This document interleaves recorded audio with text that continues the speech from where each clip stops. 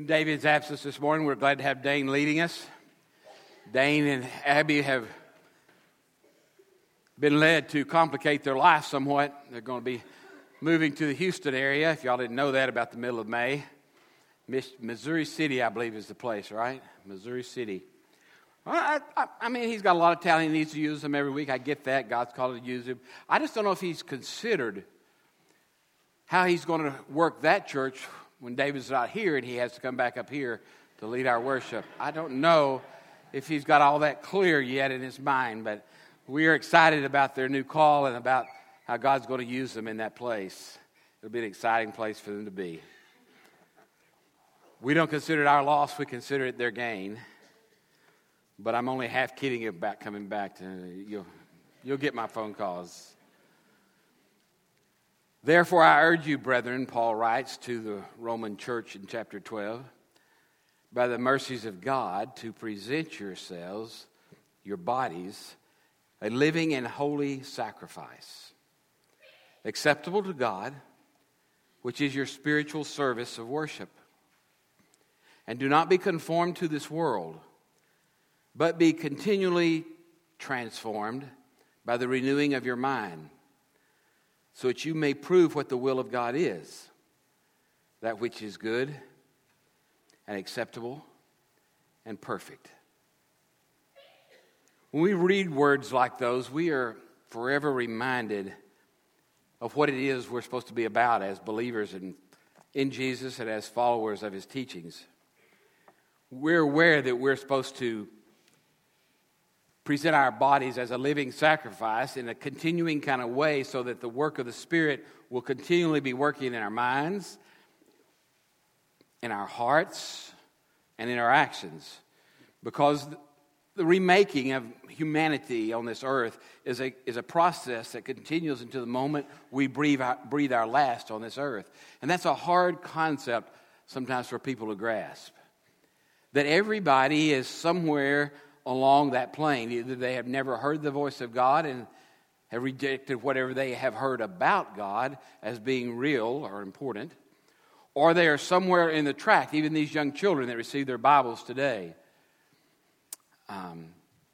Someone asked me, when does a child get saved? In the process, as the United Methodist Church does it. And I didn't know how to tell her that in 3 minutes or less. She had already told me that she was raised in a Southern Baptist church, so I kind of knew what she was asking. But really, I think your children get saved very early on before they even possibly know it, and before you even know it, perhaps. Because I believe once they entertain the idea and begin to hold on to the fact that they love Jesus, like you hear them say down here at the chancel rail from this age on up, they are in a relationship with God that is saving them. Now you say, yeah, but they didn't really know what they're talking about. Well, yeah, I know some of you who have been coming to church 30 years, and I've heard you explain your faith, and you don't really know what you're talking about either. So I'm kind of like, well, and sometimes you've heard me preach, and I've gone home, and I've got, oh boy, I didn't sound like I knew what I was talking about this morning. Faith is a living reality. It is a relational truism that marks our life, and it's marked in stages. I'm pretty sure that God has a tall chart in heaven for each of us. You know what a tall chart is, right? It's where you mark your kids as they get each year older. They get to mark how tall they are, and they're watching. Well, I think God is probably watching us grow up from the time we have this little bit of faith that we're not even aware of, like I had because my parents took me to church. Now, I didn't hear much about church, don't get me wrong. I heard almost nothing about church. But I had lots of thoughts. Thoughts like, if you move, Daddy will hit you with his big old knuckle on the back of your head. And in that day and age, I knew that I had to get ready to go to church. That meant I had to stand still while they combed my hair until I cut it all off. I knew that it was going to be torture, but I knew I must endure. So, because I had to sit still. And I knew that nobody was going to talk except those funny people up front. And so I went every Sunday because if I didn't, well, there wasn't a choice actually. That was before parents gave children choices. I didn't get to make a choice about whether or not to go to church. I went to church, period. I knew we had to go unless somebody was dying or had just died. And if I played sick, I knew what that meant. I stayed the rest of the day into the night on the couch in the sick position. Didn't matter if I suddenly got healed about 12:30. I was sick all day long until the morning. So that was not an option either. Church was a lot of talk, a lot of which I didn't understand, but this I knew, that we always went. So I began to learn that this thing called church was really important to Mother and Daddy. Somewhere along the way, life changed for me, and I was at revival. I accepted Christ as my Savior. I was baptized and became officially into the fellowship of the church. And I knew that things were different and I needed to act different, and I dwelt on that. I think about 5 or 6 weeks, if I remember correctly. I had lots of dreams about it, and I felt this crazy kind of urge that I had to be a preacher. It took me about 6 weeks to overcome that thought. As I told you before, I just thought, no, I don't think that's the only way I can feel clean. Surely God's not trying to guilt me into being a pastor. And I didn't tell anybody about that thought until 10 years later or so, when I began to struggle with my faith for the first time. So I made it to age 25 or so, pretty much unscathed by the Christian church. Even though I'd been a part of it, and I'd sit on the back row every Sunday in church all the way through high school, even though I'd read and led from the pulpit as youth did to assist in the service, it really hadn't taken over my life completely. And I really knew about this much of the Bible. Not very much. And then I began to study the Bible, and I began to learn a whole lot of things, some of which I didn't like particularly, and some of the things which I didn't particularly agree with. And that's what this morning's sermon is about. We live in a world where people say strange things about God. All kinds of strange things. I heard on a sports talk show about a gentleman who, at the age of 65, decided that he was trapped, that he was really a she trapped inside his body. Well, I had to listen to the conversation at that point just to see how that could happen at that age after all those years. And he told a little bit about that. And then he said something that made me really listen, because he said God was involved in that. So I listened. And here's what he said. He said, he has decided, this is how he told his children about what had happened to him and why his life was changing.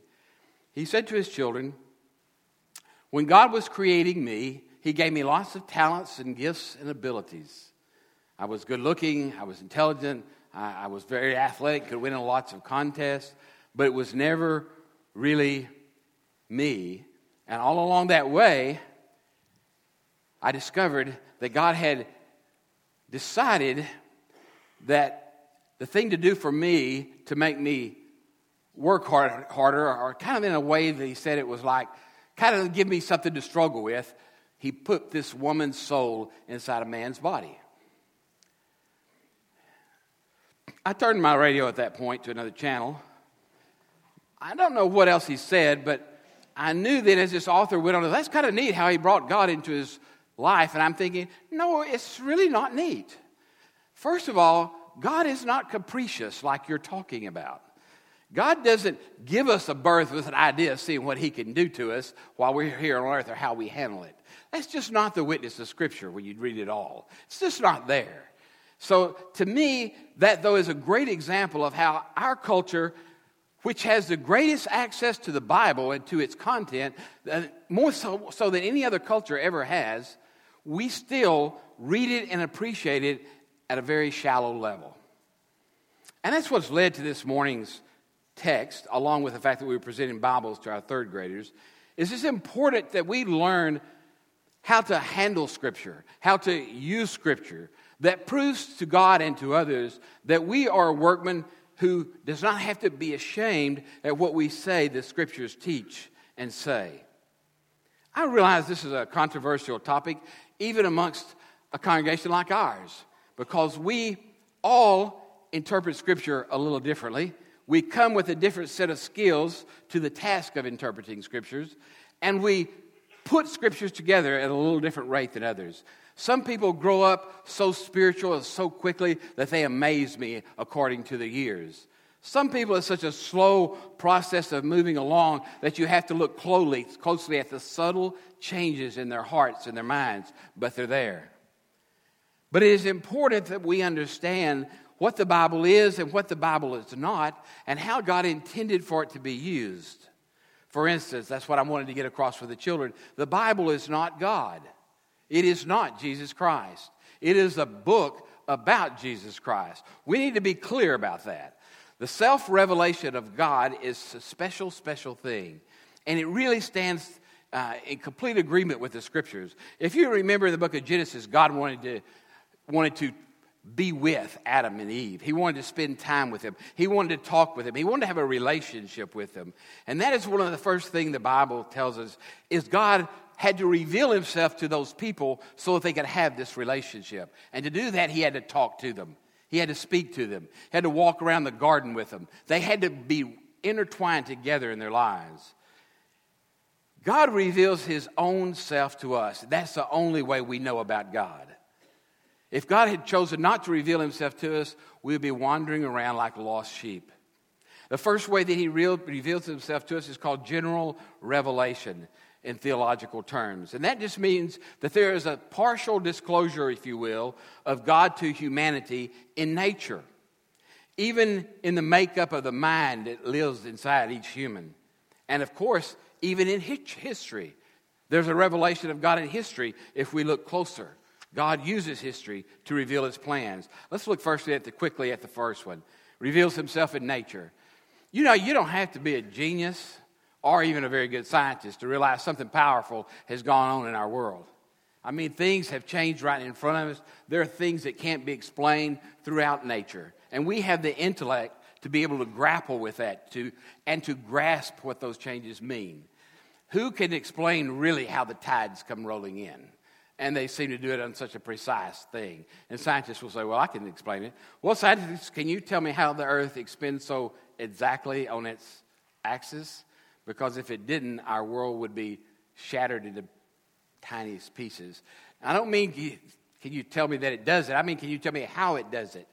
And can you tell me who started the top that is the earth spinning? Because they would have no answer for that. Can you tell me really how this glob of stuff is flesh and blood? Can you tell me how I'm different than the animal running across the yard? Can you tell me how that happened? Not that it happened. We all can see that. Somebody just told me they rode a camel with 4 humps this morning, one of our children. I didn't even know camels had 4 humps. Did you know camels have 4? And I said, gullible as I am to that young man, how did you sit if there's so many humps on the camel's back? He said, I squished some of them together. There you are. See, there's an explanation for everything. And sometimes I hear people using the Scripture to explain things, and it makes me want to crawl under the couch. They are handling Scripture in a way that is damaging to those who do not believe, and even damaging to their own progression. But Scripture doesn't come to us easily, does it? It's not something that can simply be read and understood and you'll never forget it. It's not something that can be just kind of taken anywhere at any place in the book, start reading, and you get a divine message sent straight from God and you know it. I know some people that do that way, but it gives me problems. And the reason it gives me problems is that sometimes there are revelations that come straight from God or contrary to a lot of Scripture. So then I have to wonder, is there revelation true or is the Scripture true? Would Jesus say something that's in contradiction with what he said about him in this book? And I go, no. So then I have to go back and work through how that person got to where they are. And is that revelation true that they got from their time in the Scripture, despite that text? Does it come from another place in Scripture where what they're saying is really true? They just had the wrong Scripture that they were reading to explain it. That happens. That's a really spiritual thing, quite frankly. You know, when we're desperate for a word from God or when we think the Spirit is talking to us, it's out of context, it's out of place in the Scripture, and yet the voice is true. And later on, we find a passage that explains it better, what we learned the week before. Well, actually, we just found the right passage in the first place, right?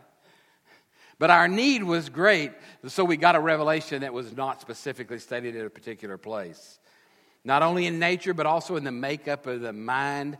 Oh, my goodness. The brain, as humans, what a treasure we have between our ears. What a treasure. We don't even begin to understand the brain yet. They do some things with the brain that 20 years ago they would not even have thought of. 10 years ago they didn't know how to even approach it. And yet now we're doing things with the brain we've never done before. And yet we know just a tiny bit about the brain. God put one of them in all of his people.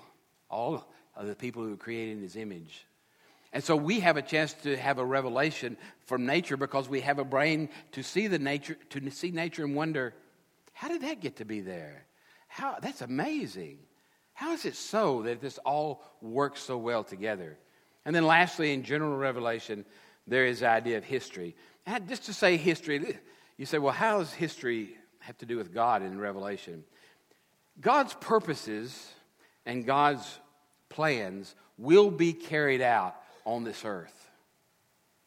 And they are best revealed and understood in history as we study the whole world rather than in individuals. I may thwart God's plan for me, but I can't thwart God's plan for the world, and neither can you. Because God's plans will come to pass.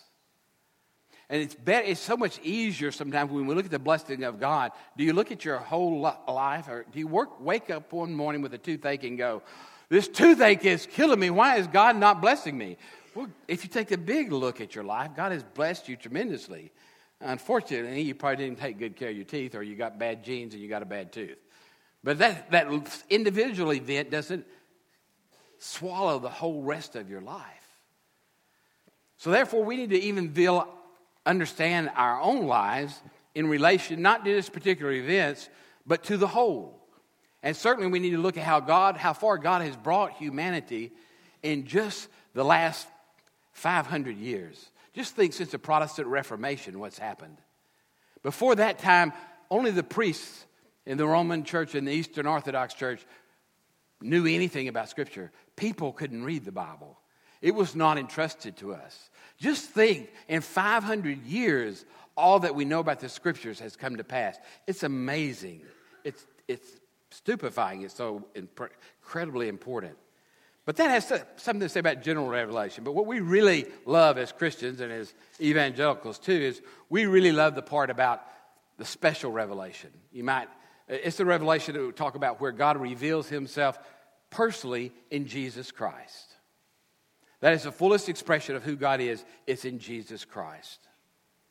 There we see God when we see and read about the man Jesus. Now, not all of God is ever disclosed to us for a very good reason. If God tried to put into our little heads everything there was to know about God, we'd explode. And I don't mean figuratively. I mean we'd explode. God is an infinite being. God is outside of all creation. That's what the Scriptures tell us. And yet God comes in and out of creation as God chooses. He came specially into this creation in the man named Jesus, who was born of the Virgin Mary. And through his death and resurrection, we have life. We have eternity. You say, yeah, that's all simple stuff. I realize it's simple stuff. But do you realize how often people get that mixed up in terms of the revelation that is special, and the point of it all is Jesus? The Jewish church has still missed it. Jesus was more than a special teacher. Jesus is greater than Buddha or another special intelligent person. Jesus was the Son of God, is what the Bible tells us. That kind of divine revelation can be believed, if it's chosen to be believed, in many different ways. You can look at the miracles, you can look at nature, you can look at the love people have for others, you can read about the books, and you can read about Jesus there. But most importantly, it's become believed when it becomes personal. So often people ask me, well, what the Bible thing? What kind of book is that? There's a simple answer to that. It's a book that tells you that allergies are real, for instance. And if you're like me, they're very real about the last 2 weeks. God breathed. That's what the scriptures are. God breathed. They're more than just a book. And that's the hardest thing for people to get by. And you know how you convince them to believe the Bible's more than just like any other book? You really can't. That's why you really shouldn't try. Because you'll just get into arguments about it. And it'll just be as useless to you as was the arguments going on in the church of the men that were named by Paul when he was writing to Timothy. You see, the Bible is an inspired book because I believe it is. It's a matter of faith. It's a matter of experience after having believed, but it started with faith.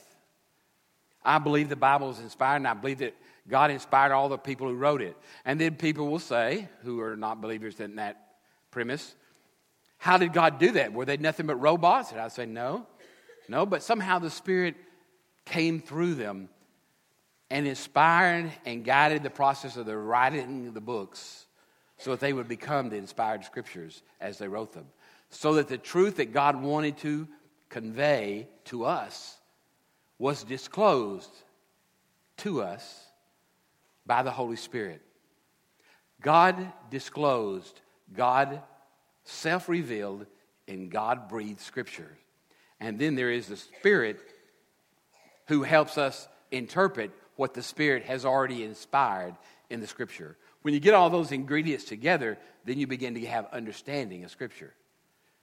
But without all those ingredients there, with a person who's so suffering from their fallen nature, sin and self-centeredness and incredulity, forget that word, their bewilderment, it's a work in progress, right? It all comes together to lead people to what they believe and come to accept as God's word. But you can't make somebody believe or prove to them that God wrote this book, because they'll start quoting stuff to you. Even seminary professors at some seminaries will quote stuff to you that you'll find other seminaries where other professors are disagreeing with. Because they'll start talking about, well, what about all those books? What about other books that were written there? Weren't they good? Oh, there were a lot of good stuff written there. But it was not deemed to be Scripture. Oh, yeah, that's that. When a bunch of Christians get together back in 400 something, they'll say, and have a council or something, and they voted in the books they liked, and they became the Bible. No, that's not what happened at all. It's what history records as happening. But what really happened, church believes, is that the leaders in the church from all over came together, and they found that the people who had been reading these letters and these scriptures for years had so much agreement about those that were inspired by God and came from God's own leaders as apostles and teachers, that they were the ones that were to be in the text. Was that a pretty good decision? I don't know. It stood up now for all those years. All those years. 400 to the year 2015, we have the same canonical Bible. It's a little different from the Roman Catholic version, yes. They have a section of books we don't include in the Protestant version. But still, those letters were agreed upon almost unanimously, with the exception of 3 or 4. And they came to be so widely accepted that they were included in the canon. In fact, go all the way back to the year 100, and some of the ancient fathers were listing most of the books that we now have in our Bible, even then, before it became official. So the canon didn't just happen as people chose. The canon happened, the canon being that list of books that make up the Bible. It happened because people could sense that God was working through these writings. And the Church of Jesus Christ, those who walked with Jesus, could recognize such things while they were with him and after he was gone. And those earliest believers who were the closest ones to the life of Jesus continued that understanding. What we need and what we can understand, God discloses to us so far as it relates to the main purpose, which is to talk to us about saving faith. That is more important in the Bible than the logic or the reasoning that is there. its primary goal is to promote faith, to make faith available, to call people to faith. Its primary reason is not to explain to humans who think they are more logical than God why logic is not its primary point. There are things in the Bible that are both true and they are contradictory, and they're still both true. God is God. We worship one God. But there are three persons in God: Father, Son, and Holy Spirit. Logical? If so, you need to check yourself in on your way out, on your way home. It's not logical, but it's true according to the Scriptures. Do I believe it? Absolutely. Do I understand it? Enough to preach a sermon about it every now and then. And acknowledge that it's very hard to grasp if it's only grasped logically. But if it's grasped through the eyes of faith with the Spirit that inspired the Scriptures whispering in your ear, then it becomes reachable. It becomes something that can build you up and move you forward. This kind of revelation that God gave us, because God wanted to talk to us. He wants to be with us. And if God was going to create us to be in relationship with Him, He had to talk to us. You can't be in relationship without talking. Now, I know I need to make a disclaimer there. It's true that some men try to be married without talking. And it's true, it messes things up, right? Men, right? No, I'm not going to talk. I'm not going to acknowledge that's true. I'm not going to say that, no. It's true that you don't want to argue, but it is good to talk in a relationship. It's good also for us to hear from God and to know what God is expecting from us. Now, the title of the sermon's message today was simply this: Scripture is precious, handle with care. The church is always involved in controversy, it seems, over this issue or the next. And it's always about how they interpret Scripture. It doesn't matter what they say with their lips. It's always about how they interpret Scripture. These problems cannot be overcome given the boundaries of humanity, because we are all sinful. We are all fallible. And none of us has complete nor perfect understanding. So when you get down to the details of Scripture and studying a passage, even the construction of the sentences themselves, from the Greek, from the Hebrew to the English, become problematical. And great scholars who studied years and years and years, basically all of their lives, will not agree on the exact translation. That doesn't mean the Bible and its truths are not cannot be apprehended by us, because they can. It just means sometimes we have to dig deeply to find them. And so I'm going to just suggest these things to you. It means that you'd have to read your Bible with more care. You'll have to study more, maybe even read less if you really want to understand. Because what we like to do is read, get a quick answer. We're Americans, right? It's 2015. We don't want everything quick. If you have any doubt, just Google how quick we like to live, and it'll tell you. You have to have the context. You have to have the whole thought of the Scriptures in mind. If you don't have the whole of Scriptures in mind, you can get confused. I know that I've talked to somebody just recently who was thinking about the Scriptures, and they were telling me, as we were visiting, that we were eating around a meal and he couldn't have pork. And I said, I understand. That's kind of a cultural thing. He said, no, it's a biblical thing. And it's from the Old Testament. I said, well, yes, but didn't Peter have a new vision? And he said, no, not really. First time I've heard this, so I'm sharing it with you. And he said he saw all the stuff come down from heaven and said it was permissible to eat, but he didn't eat any of it. Okay. All right. So I smiled and said, I see what you mean. And I left it alone. He was a Christian. He had a firm belief in what he was doing. I wasn't about to say anything about that. In a different context, I might have tried harder to explain how there was in the Bible a sense in which it is progressive. All the truth in the Old Testament is made complete in the New Testament and in the person Jesus Christ. So it doesn't mean that everything you learn in the first part of Pauline's writings are equal to the last part of what Paul wrote. Now, this was very challenging to me. If I'd ever been told that at Perkins while I was in school there, it would just been another reason for leaving. And I actually heard a professor who I admired greatly who said that he was talking about the Gospels one day in class and said that's the best, most important work in the Scriptures. That's primary. Well, boy, I was on the edge of my seat just racing to follow along in his coattails as he was going to his next class, and so was I, because I had to ask him a question, which I was sure he was going to fail. He'd only been teaching about 60 years. I was so bright. I was sure I could communicate my truth. And I said, what I heard you say was that some Scripture is more important than other Scripture. And he turned around and he looked at me. He said, yes, you did hear that. The words of Jesus are the most important words we have, period. Everything else is second to that. And I said, but all of Scripture is inspired. He said, sure it is. But all of it is not of equal importance. That kind of wrecked my brain.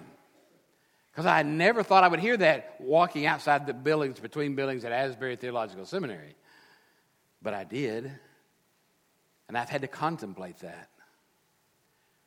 And as I was going back to reading up on some theological statements about Scripture and its usage, I ran across one that just said, remember, that's why I repeated it several times today, that the primary, the first means of our understanding God is the man Jesus and what he did. So we have to read Paul in relation to that. Some of you have gone way ahead of me, and I'm sorry for that. It's not really a great idea on this topic. But you've raced down the road to say, so you're saying that some of what Paul wrote is not right according to Jesus. I did not say that. It's so important that you take what I say in context. It's like reading the Scripture. What I did say is that Jesus is the primary revelation and is the most important thing in Scripture. He is the embodiment of the rest of Scripture. And all of Scripture can be understood in light of his life, death, and resurrection among us. That's what I intend to say. Context. Understand the key terms in the text. You'll have to buy a $15 theological dictionary. Every home ought to have one, at least one. You got to know the literary context. What went on before and after the verse that you want to use and quote outside its context. What does the whole canon have to say about the topic you're studying? What was its original meaning? How is that meaning applicable in today's culture? Cautions. I wrote down here and circled it. Cautions. You can read on the informational level, and a lot of people are very wise about the Bible, but they do not read it with faith. They are not believers. It's a book to them. You can read it on the story level. Some people know the stories and they like the big picture. I'm kind of one of those people. But also you can read it on the devotional level where God will speak to you through whatever you're reading. It's an amazing, spiritual, otherworldly experience.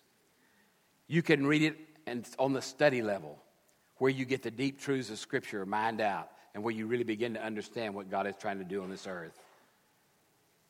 Be careful. Make sure that you're getting what the Spirit intended to inspire in you.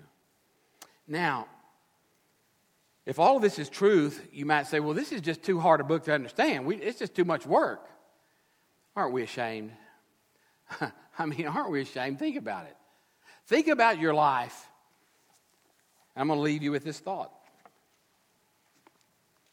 The most important thing in the world is Jesus to us as evangelicals. The most important book about Jesus is in the four Gospels. And the rest of the books that point to Jesus. How much time have you spent taking in God's Word at a deep level? Now, I'm aware that I sat where you sat for many years, and I didn't do a very good job of searching the Scriptures at all. And I can promise you that after a lot of years of searching the Scriptures for things, there's still a lot I don't know. I should have started earlier. But I also know that what the Scriptures always teach us is that while the past is important and we can learn from it, the future is even more important. Whatever you've done with the text to this point, be a workman who needs not be ashamed when you stand before your Lord. Learn the Scriptures. Learn them at your ability level, your capability level.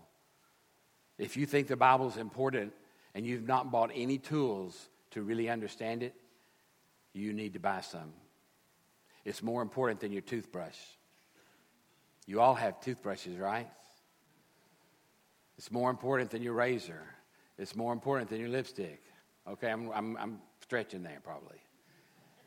But the reality is the Scriptures are the most important thing you have in your house. And if you don't have the tools to really understand them and have not gone the trouble to figure out which tools you should have, you're always going to read the Bible on a very childlike level, arguing about the Scriptures on a very childlike level. We need to grow up. The world is dying around us, and we need to be thinking Christians so that we can share with them the heart of the gospel in a way that they might have the opportunity to hear it. Father God, we thank you for your presence with us today. Oh, how we thank you for Jesus and the stories of Jesus that we sing and remember. And oh, how we thank you for the Word and those who were closest to Jesus and the things they wrote about you that convey to us a sense of how incredible of a human he was. For he was human in our midst, and he was divine because he was sent from God. Now, Father, if there's someone here today who really doesn't have a sense of who Jesus was and needs the church, needs to know that they are known and loved, let them come forward. If there are those here, Lord, who are looking for a church where they will handle the Word of God as well as possible that they can, each person on their own level, each person with their own ability, each person with the same intent to pass on the gospel of Jesus Christ. If there's anybody who needs a fellowship where they can do that in a great environment, we hope they'll hear your call to become a part of this congregation. Bless all that we share in this closing song, Lord. I ask in Jesus' name.